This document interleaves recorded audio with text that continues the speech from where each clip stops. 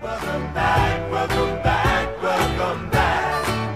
Welcome back, welcome back, welcome back.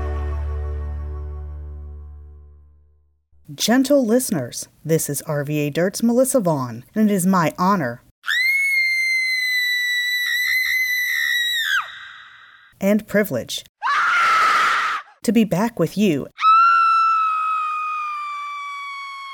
after a brief hiatus. Welcome to a brand new edition of the quick and dirty City Council Roundup, chronicling the July 27th meeting of Richmond City Council.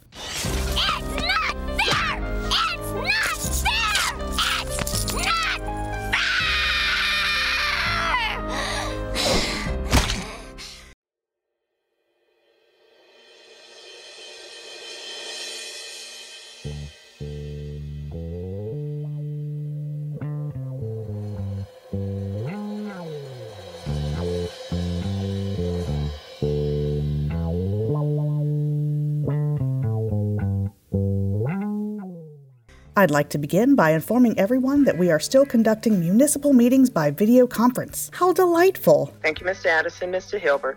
Mr. Hilbert looks, I can't tell, you look frozen and muted. Mr. Hilbert, you're muted.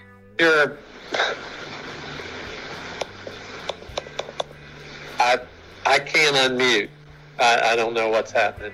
If you are desirous of suffering watching along with me, you can find the meeting schedule at richmondva.legistar.com/calendar. Just click on the little In Progress button next to the meeting entry. If you would like to get your 2 cents in to your council member, make sure to email cityclerksoffice@richmondgov.com by 10 a.m. the day of the meeting. You can ask them to speak on the call, or you can submit a statement in writing, which will be attached for public viewing on the approved minutes at the next council meeting. Hope that little tidbit of info is helpful. Shout out to Super Liaison Summer Morris for the lowdown. All right, y'all, bring on the pain.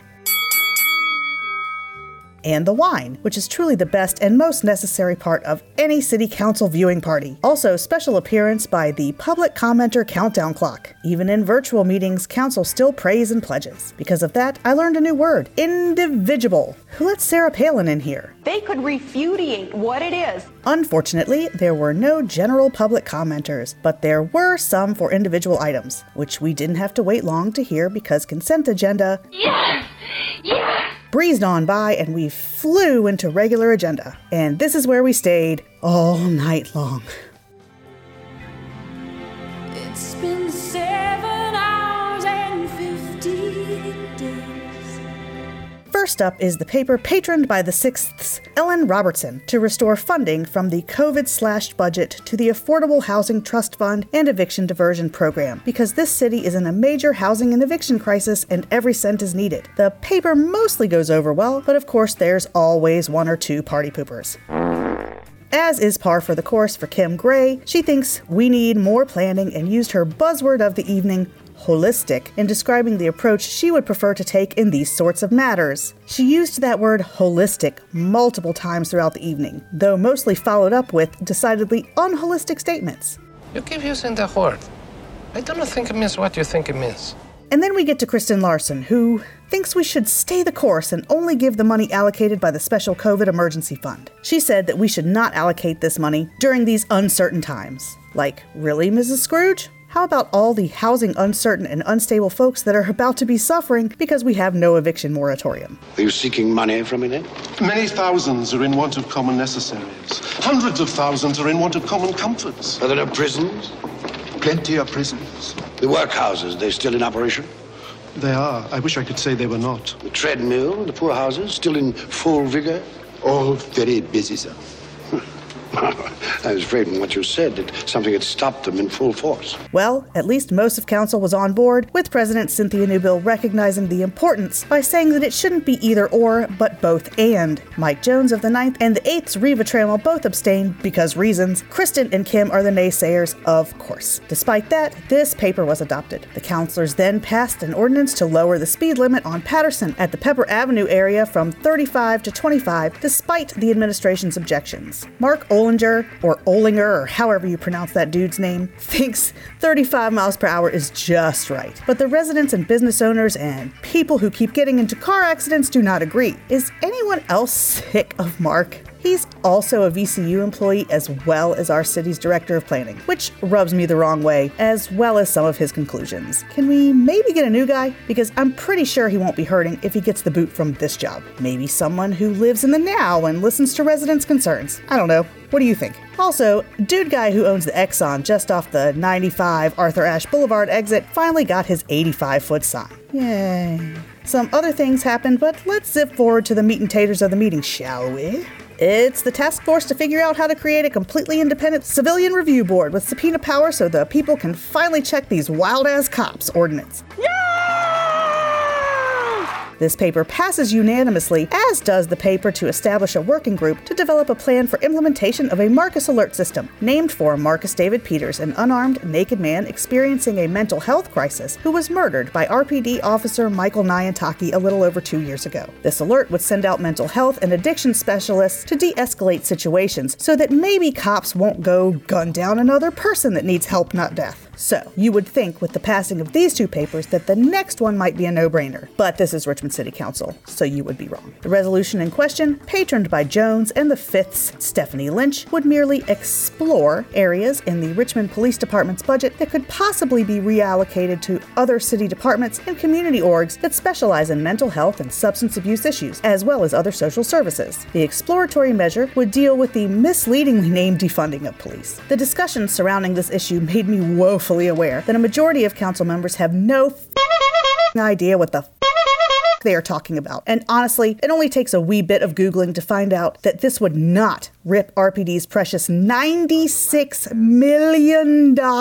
budget away from them. It would reallocate certain funds to professionals more equipped to deal with sensitive issues than the cops who can't wait to tear gas and shoot residents. Insert giant exasperated sigh forever and ever and ever. Amen. As you can imagine, the support from the community was strong, but the ill-informed and often vitriolic and condescending rhetoric from those opposed caused many a blood to boil, mine specifically. Here, let me play you a snippet of new Chief of Police Gerald Smith's objection. Try not to barf. This is a new laptop, okay? From day one, I've been pretty consistent that we should be funding the change that we want to see in our community. Words matter. They matter because of the implications they give. Defunding implies a reduction of something, a loss of faith, and a lack of support. Words matter because they can devastate the morale of the department. Words matter to the officers of the RPD. I know words. I have the best words. Just to pull some of the words out that I've mentioned: inspire, collaborate, transparency, improve.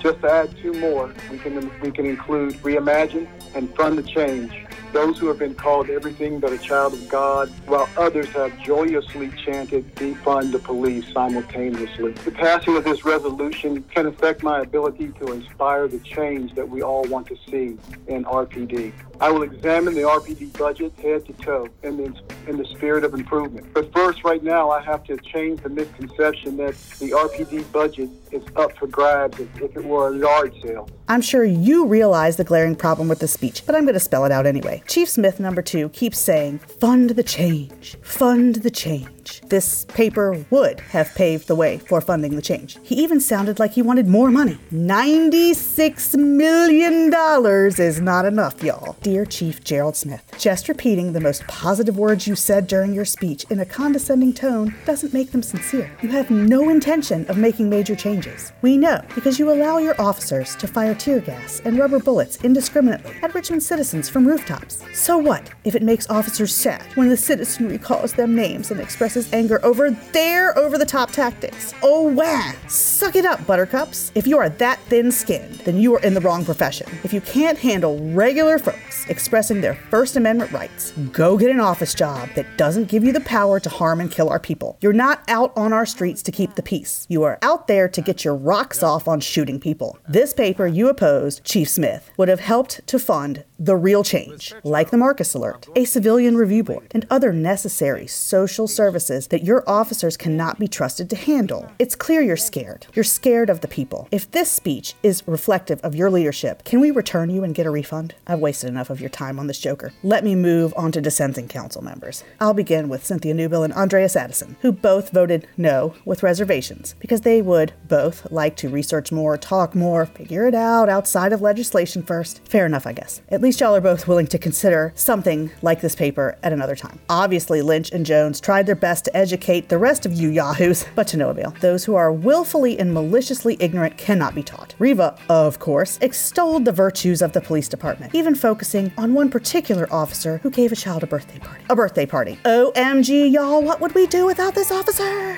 She also launched into a shaming tirade and pulled out the old, "What would you do if the police didn't answer your calls?" adage. Girl, they don't. I mean, if you're black, brown, trans, or live in a marginalized community, they do not answer calls. Instead, they harass people who are just chilling on porches. These are the facts. Facts Riva doesn't want to hear. So, on to Vice President Chillard Chillmore's pearls of wisdom, not understanding the term defunding police. He said, and I quote, "If you're explaining in policy, you're losing."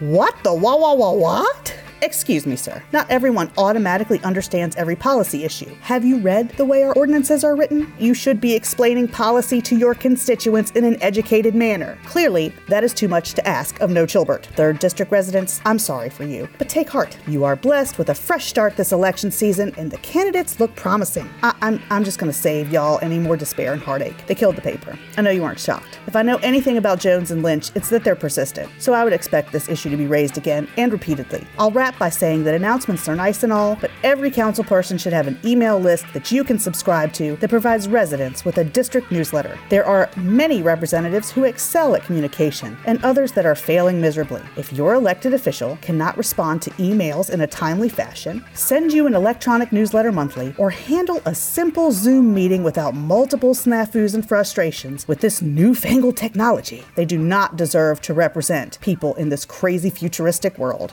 Future's now, old man. If you need a smoke detector, get a flippin' smoke detector from our super rad firefighters. Ugh, God, I'm so glad this is over. I will rate this show 5 melted, defective smoke detectors out of 5. See you in a few weeks. I just can't. I need a drink. And a Xanax. Give me a drink and a Xanax.